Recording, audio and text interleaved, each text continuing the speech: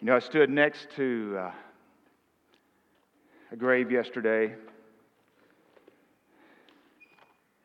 Military honors. One of our dear friends, as many of you know, Dan O'Gorman, yesterday as we committed him to the Lord. And just reminded, as I heard someone say recently, if you think death is losing, you don't understand how this game is played. Death does not win. There is a great hope. And there's a confidence in a God who is an awesome God.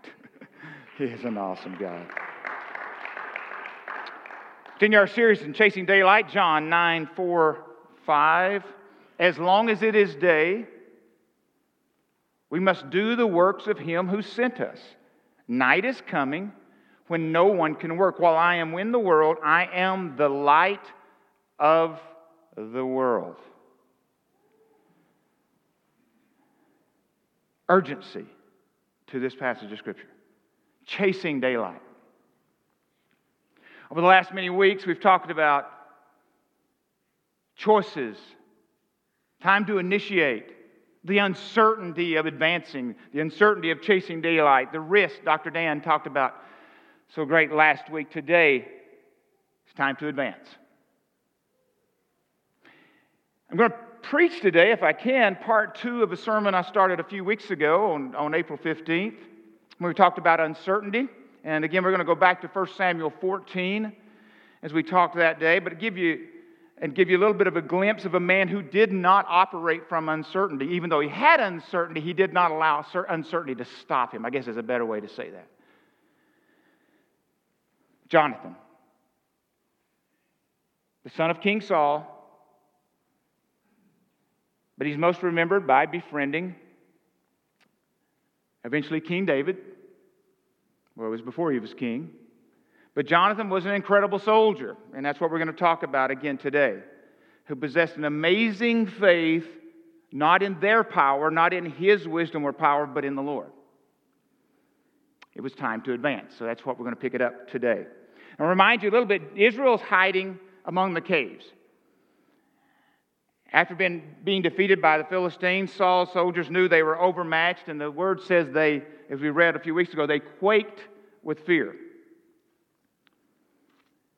And we left Jonathan and his armor bearer, and just a reminder of this. Matter of fact, they only have 2 weapons left in the whole army. This is what's interesting. 2 weapons. Now, they had made some maybe makeshift weapons out of tools, farming tools. They only had 2 swords left. Saul had one. Jonathan had one. Okay, but here's where we're going to pick it up. 1 Samuel 1, and I'm going to skip down to 6 through 12, and then we will go from there. One day, Jonathan, son of Saul, said to his young armor bearer, "Come, let's go over to the Philistine outpost on the other side." But he did not tell his father. Down to verse 6. Jonathan said to his young armor bearer, "Come, let us go over to the outpost of those uncircumcised men. Perhaps the Lord will act on our behalf. Nothing can hinder the Lord from saving, whether by many or by few." "Do all that you have in mind," the armor bearer said. "Go ahead. I am with you, heart and soul." Jonathan said, "Come on then. We will cross over towards them and let them see us. If they say to us, 'Wait until we come down,' we will stay where we are and not go up to them. But if they say, 'Come on up to us,' we will climb up, because that will be our sign that the Lord has given them into our hands."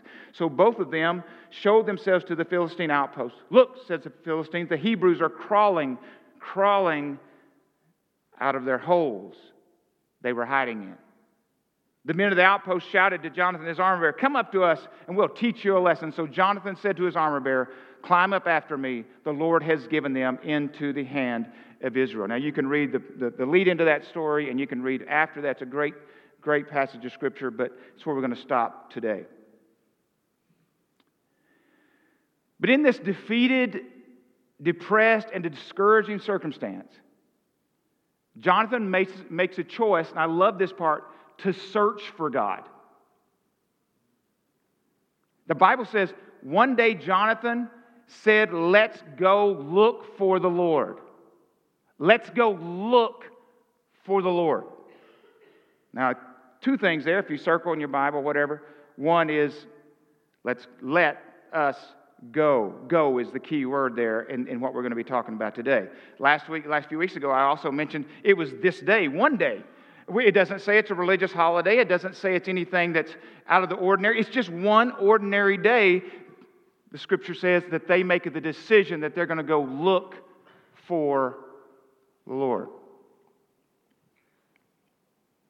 See, Jonathan decided on this day life was too precious to waste. He had been hiding in the caves with the rest of them probably. It doesn't say he was quaking with fear, but he was there with them.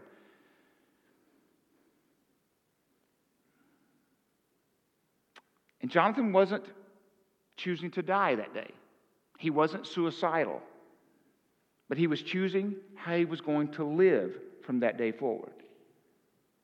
That's different. Let me ask you a question. I asked you a few weeks ago, and maybe you were not here. When do you make necessary changes in your life? When do you reach a point where you realize, I've got to do something, I cannot stay where I am? See, Jonathan realized the uncertainty we talked about. He realized the risk that we talked about last week, or the cost of moving forward, of advancing. But he also realized he could no longer stay where he was because the cost of that was even greater than than going. Staying there was going to cost him more, and he knew it. He didn't understand all of it, I'm sure. But the cost, let me ask you today, the cost of you staying where you are in your spiritual life, staying where you are in your maybe even dysfunction. You may be asking the question today, what's it going to cost me to move forward? And my question to you, what's it going to cost you to stay where you are? There's risk either way. I want to risk chasing after God. I don't know about you.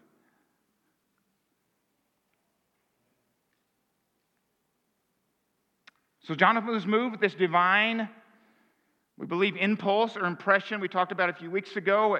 It's not always a word. It's not always even somebody saying, hey, I got a word from God. Sometimes there is just this impression on you that you know God is urging you. You don't understand it. You don't have all the answers. You just know in your knower, in the depths of your soul. You know. But what I love, again, is we repeated many times, and I love in Manis's book on Chasing Daylight or Seizing Your Divine Moment, whichever one you read in, is the way he underlines the word perhaps the Lord will act on our behalf. Have you ever been there? You don't have all the answers. You just have this impression and you just go, we're going for it. Just perhaps God will be with us. And I realize here, it may seem like he is doubting God here, but I don't think he's doubting God. I think he's just really saying, if it all comes true, it's in God's power, it's not in ours. It's not in mine. See, Jonathan was convinced, and where many of us need to get to, I talk about it in some of the things we teach here, where is your awe meter? Talk about an awesome God. When I say all, I'm not saying A-L-L, not the southern, it is A-W-E, okay? It sounds like the other one, okay? But where is your awe meter? If somebody asked you today, when you thought of God, if 1 is, or 0, none, or 1 is, I think about him every now, or 10 is like, oh man, I'm blown away because I'm seeing him everywhere. I see his fingerprints everywhere. What would your awe meter be? Because Jonathan's, I think, was pretty high. I'd say Jonathan was a 10 plus, is what I would guess. He was convinced God could. He was convinced God could do the impossible.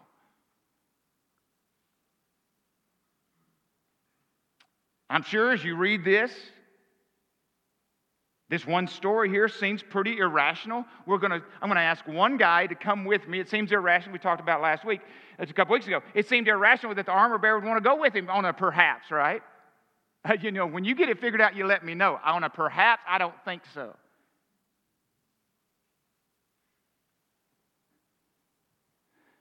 But the Bible, friends, is full of irrational people. Jonathan? Yeah.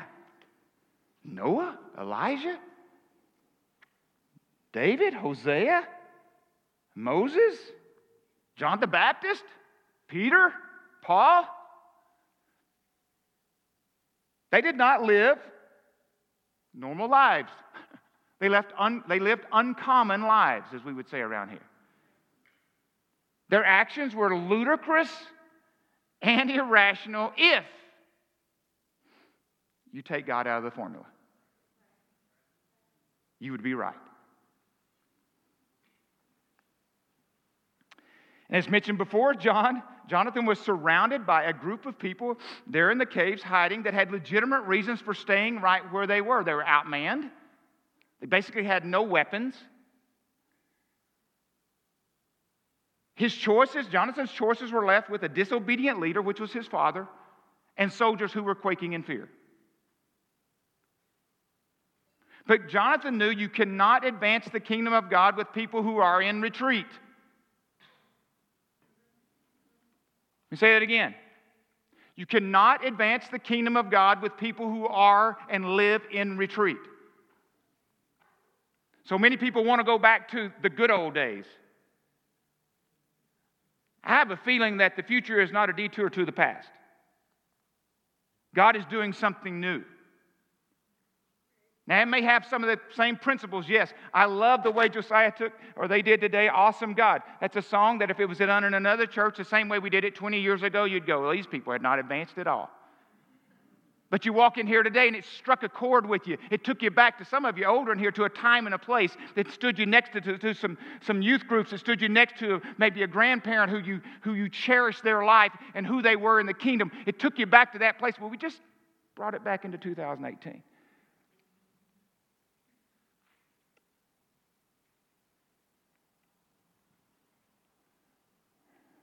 But I love when Jonathan's surrounded again by this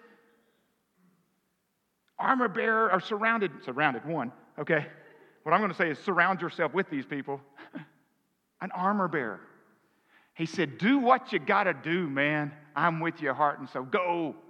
Go. Because when you're moving with God, you have to move with advanced mentality.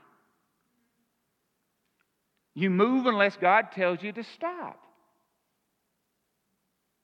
You move unless God tells you to wait, and sometimes He does, folks. So don't hear what I'm not saying. There are times God says wait. God says pause. God says not right now.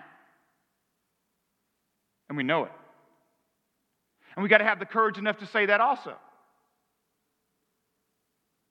I'm just reminded that this week, and as I'm reading this, going, God, I know I'm preaching on advance, but I also got to realize that in advancing, sometimes God says, just wait.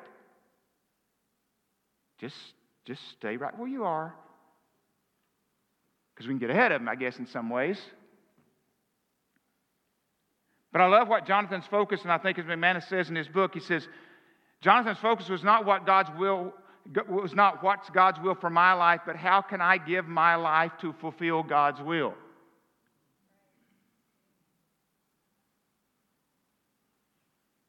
You know, our mission statement, our vision statement here at Renovation is to raise up influencers through spiritual transformation to be salt and light where you're engaged and influential. To raise up influencers through spiritual transformation to be salt and light where we are engaged and influential. It is about advancing. Yes, today, and I'm going to talk to you about here in a few minutes, we've got a lot of things we need to get done here at Renovation to get us ready to advance. There are a lot of areas, from first impressions, which is from our greeters to our ushers, and thank goodness, and info desk, and we'll talk more about that in just a little bit to some different areas. But I'll tell you what, our whole purpose here is to get you out there where you already are, prepared to do what only God can do in your life, to be salt and light where you're engaged and influential. But we want to do it through spiritual transformation, not just formation, not just a formula, but through God doing what only He can do in your life, and we giving the best tools that we know how to help you get there. That's what we're trying to do. Sometimes we take 2 steps back to move 1 step forward. I get that. And we wrestle with that at times, trying to get there. But Jonathan knew he had to go where God was working. God was not in the caves.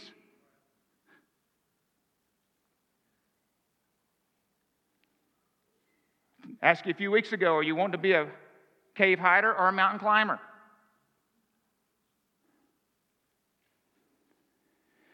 I love what Henry Blackaby says in his book, Experiencing God. He summarizes the principle of seeking the Lord with this statement. He said, you can't go with God and stay where you are.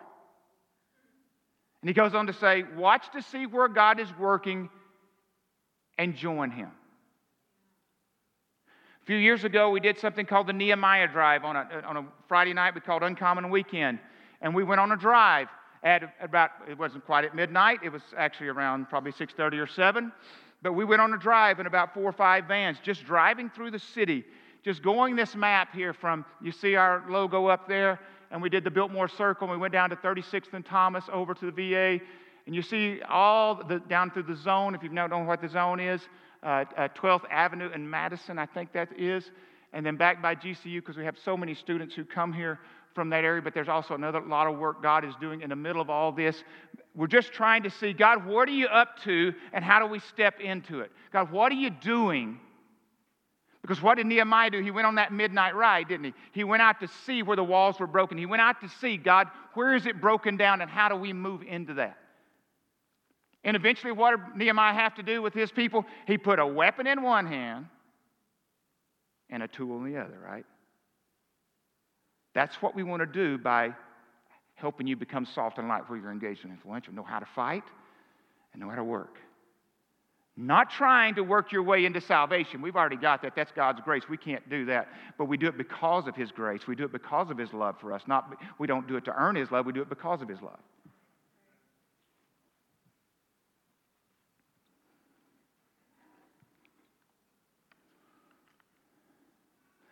Let's go over to the outpost in verse 6. Of those uncircumcised fellows, perhaps the Lord will act on our behalf. The story here is not about picking a fight with an enemy. The story here is about going with God.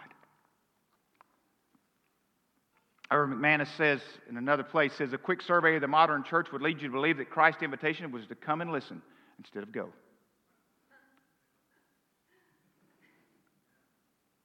Hear that? And Jesus was concerned that the church would not advance and be everything it was called to be. In Matthew 9:35 through 38, the word says Jesus went through all the towns and villages teaching in the synagogues, proclaiming the good news of the kingdom and believing and healing every disease and sickness. When he saw the crowds, He had compassion on them because they were harassed and helpless like sheep without a shepherd. Then He said to His disciples, the harvest is plentiful, but the workers are few. Ask the Lord of the harvest, therefore, to send out workers into the harvest field. I love this. Jesus went, He advanced. He saw. He didn't just see like, oh, I see a bunch of people. No, He saw the people. Then He had compassion. See, for many of you, you'll never have compassion because you're not willing to go where people are. See, God will break your heart there. Just watching it on TV and eating your Fruit Loops at the same time, probably not going to see a disaster around the world and just going ahead and eating while you're doing it. I'm not saying I've done it too. The reality is you're probably not going to have your heart broken there. But when you go rub shoulders, when you hear their stories, all of a sudden God begins to break your heart for what breaks His heart. And if you're not careful, He'll tell you to do something about it. We'll talk about that more another day.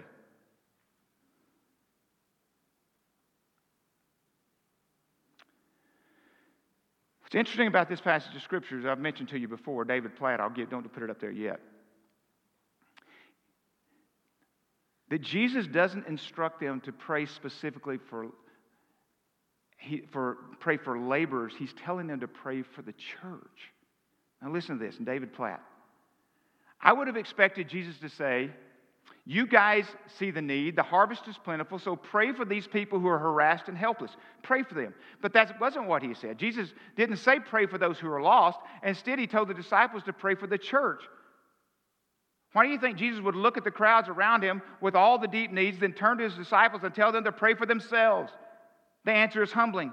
When Jesus looked at the harassed and helpless multitudes, apparently His concern was not that the lost would come to the Father. Instead, His concern was that His followers would not go to the lost.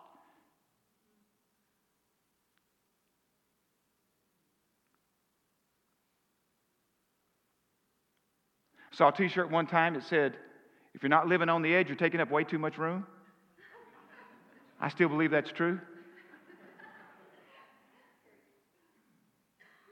McManus says that living on the edge is where the epicenter of darkness and light meet. It's not the coolest thing. Living on the edge, being, that kind of deal is not just, let's do the coolest thing. No, it's where darkness and light meet.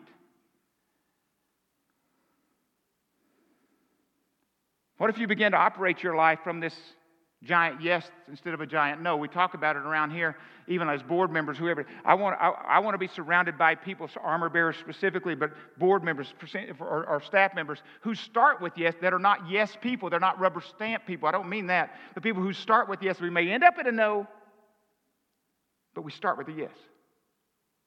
What if? What if? Today you have an opportunity to sign up, to volunteer. And I know we're having, after this today, for our children, for our kids, Reno kids, some training on that. And there are some restrictions we have to do. Obviously, this day and age makes it even more heightened, but we're aware that we want to be wise how we go about this, especially our children and youth and different ones. But we want people to be involved in that. We need you from, like I said, first impressions. Huge area for us that we need more and more help from the info desk to the greeters. You don't realize that alone could make the decision whether somebody stays at renovation, and even outside of that, even goes on to find Christ. How they respond to you for that first time could be that important. It's critical. And our children, as you well know, how critical, and I've mentioned many times from here, from our prayer ministry, and we're continuing to find ways God can advance us. If you want to know that drive there that we've given, I don't know that God wants us exactly there, but I could show you that prayer drive someday, and you could go pray around it, drive it. That's what I've done many, many times. Our Alpha course to those who are far away from God or who want to know more in a unique way of presenting it through the Alpha course. You may want to run that or may want to help in that. That's back there. Obviously, what happens in this room is really important, we believe, from our tech, from our worship team, to just all kinds of different things. But one of the things we're doing is outreach as we advance is to our schools. I mean, from our vans, we may need help there driving our vans, but van at this point, who knows? But just saying, from tutoring, there's ways to be involved right here. And you say, I thought you said to go where you're engaged and influential. That is true, but we also need help here to prepare people to be able to go there. We need your help. I remember after I was called to preach years ago, and I'd been a Christian 8 months, so I'd already been helping with the ushering at this little Baptist church I was at, and we had a vestibule. I'd never even heard of a vestibule. I didn't even know there was such a thing. But vestibules is like a little entryway into before you go into the sanctuary. I mean, this one was like 10 by 10, wasn't it, Jan, or 12 by 10. But what was cruel about the vestibule, if you weren't an usher, you didn't know what all went on in there, okay? You didn't know, okay? Because what we did was, in there is where you figured out who was going to pray for the offering as you went in, okay? So what we did was, and this is before I was called to preach, and like I said, I was called to preach 8 months in, but they thought, I'm a live body, so they'd already pulled me in way before that. And so how we would choose who was going to pray for the offering, you had to stand right down front, and just when it was time, whoever was chosen to pray. We had 4 offering plates. 3 of them had red felt, 1 had gold felt. We would just put them down on the table and shuffle them, and whoever got the gold felt had to pray. Seemed very biblical to us, so that's what we did. But as soon as I was called to preach, I had to pray every time because they said, you got to practice, man. You got to practice. So I just kept practicing. I didn't know any better. All I knew was to start showing up and start trying to help and start trying to move the kingdom forward. That's all I knew, really. I remember in 1990 when my friend Jack Martin said, hey, or 89, whenever it was, I don't know exactly in that window, when he said, hey, could you come back here and help me corral? Because at that point I had not worked with youth. I'd preached some, but we'd moved to the Nazarene church there in Texarkana, and he said, hey, can you come back here and help us corral these 20, 25 kids? We really don't have any help except somebody who doesn't want to be here, and that's not very fun to have. No, Louise, I love Louise, but she was just there to help, okay.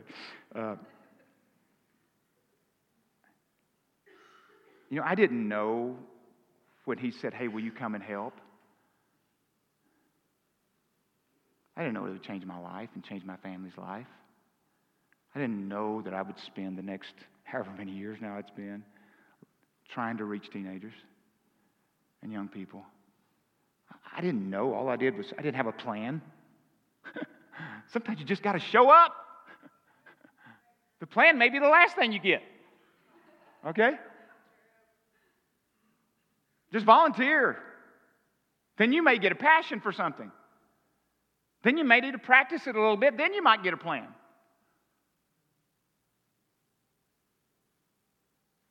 Some of you in here, you may say, well, I'm not called to that or that. Some of you are called to giving. Every one of us are called to giving. I believe every one of us is called to tithing. I believe every one of us are called to that. Some of you are called to give in a unique way, in a gifted way, where it's the Holy Spirit has given you the gift of giving. You may say, well, I don't do that, or that, but man, I can do this really well. I can make money. I can do this. And I'll just say this. I've heard this before, and from the great words of the principal from Greece, if you can't be an athlete, at least be an athletic supporter. That's kind of how I feel about that, okay?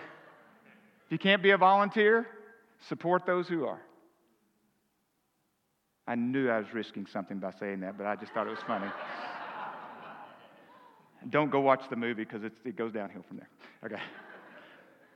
Some of you had a chance last week to grab a baptism response card. It's time to advance. Now, I looked out there. I can't find a baptism response card anywhere in this building. Okay. But if Allie has them, if not, just take one of these cards. I'm not going to let you out of here without, just go find a contact card and put your information on it and just put baptism in big letters on it, and we'll get a hold of it. Okay? I don't know what God's telling you to do right now. But I love what T.D. Jakes said years ago. It just stuck with me. I'm paraphrasing. I don't remember have it word for word. He said, the problem is not where we want to go. We almost all have a picture of a better future or desired future for ourselves and family and culture. He said, that's not the problem. He said, the problem is what we're not willing to let go of in order to get there. You see, a broken and fractured world cannot wait for us to choose the safe path. They can't wait for us to sit around and debate. Is it too risky or is it, I don't know. Let's just freeze ourselves here, paralyze ourselves here.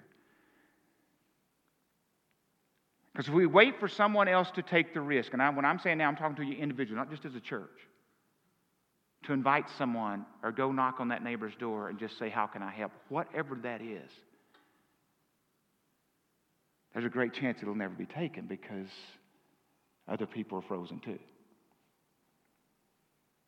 Josiah said earlier, courage is not the absence of fear, but it's the absence of self.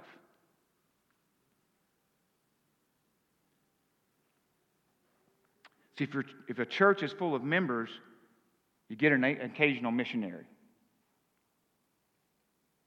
But if your church is full of missionaries and influencers, the rest is just an address or geography issue. Most churches don't send missionaries because they don't have any.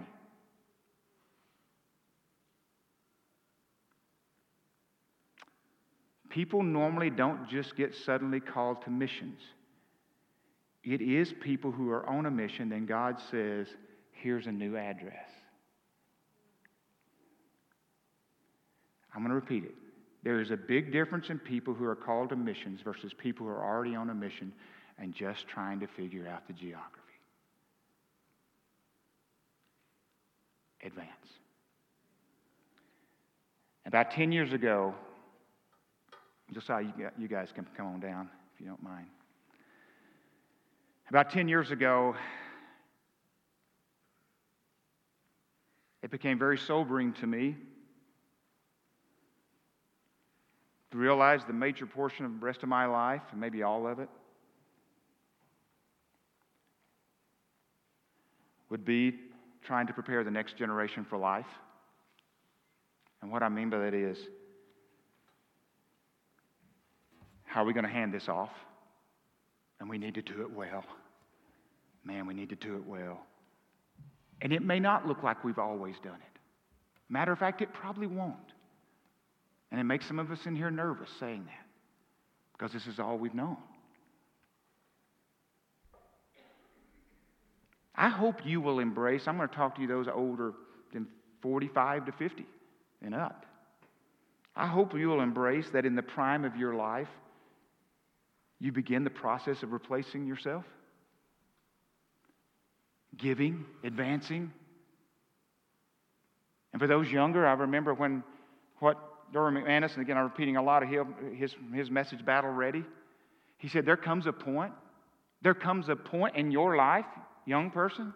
When I say young, I'm talking not only teenagers, but 20s and 30s. There comes a point in your life you have to get out of the village that has been protecting you all these years and take up your shield and take up your sword and move out. There's a time to start moving.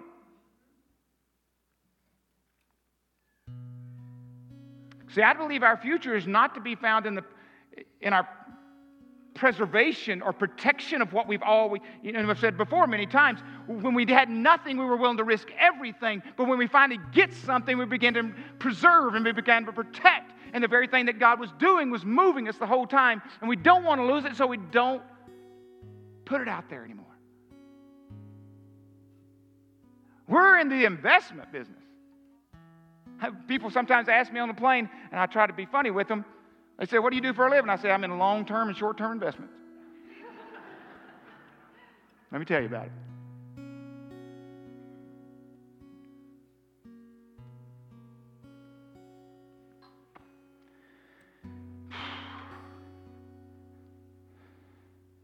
And sometimes it's hard to try to keep advancing. Sometimes you want to retreat. But we can't. Yeah, there's time to pause, and there's time to stay, and there's time to just shut it down for a season. But man, we've got to move forward.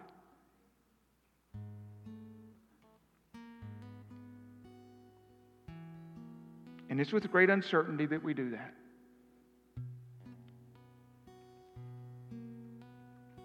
But I know this.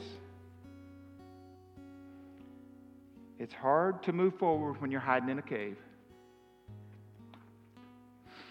Question to you this morning. Are you going to be a cave hider or a mountain climber? Jonathan said, let's go. I look into the mountains. My hope is there. My hope is not in those caves.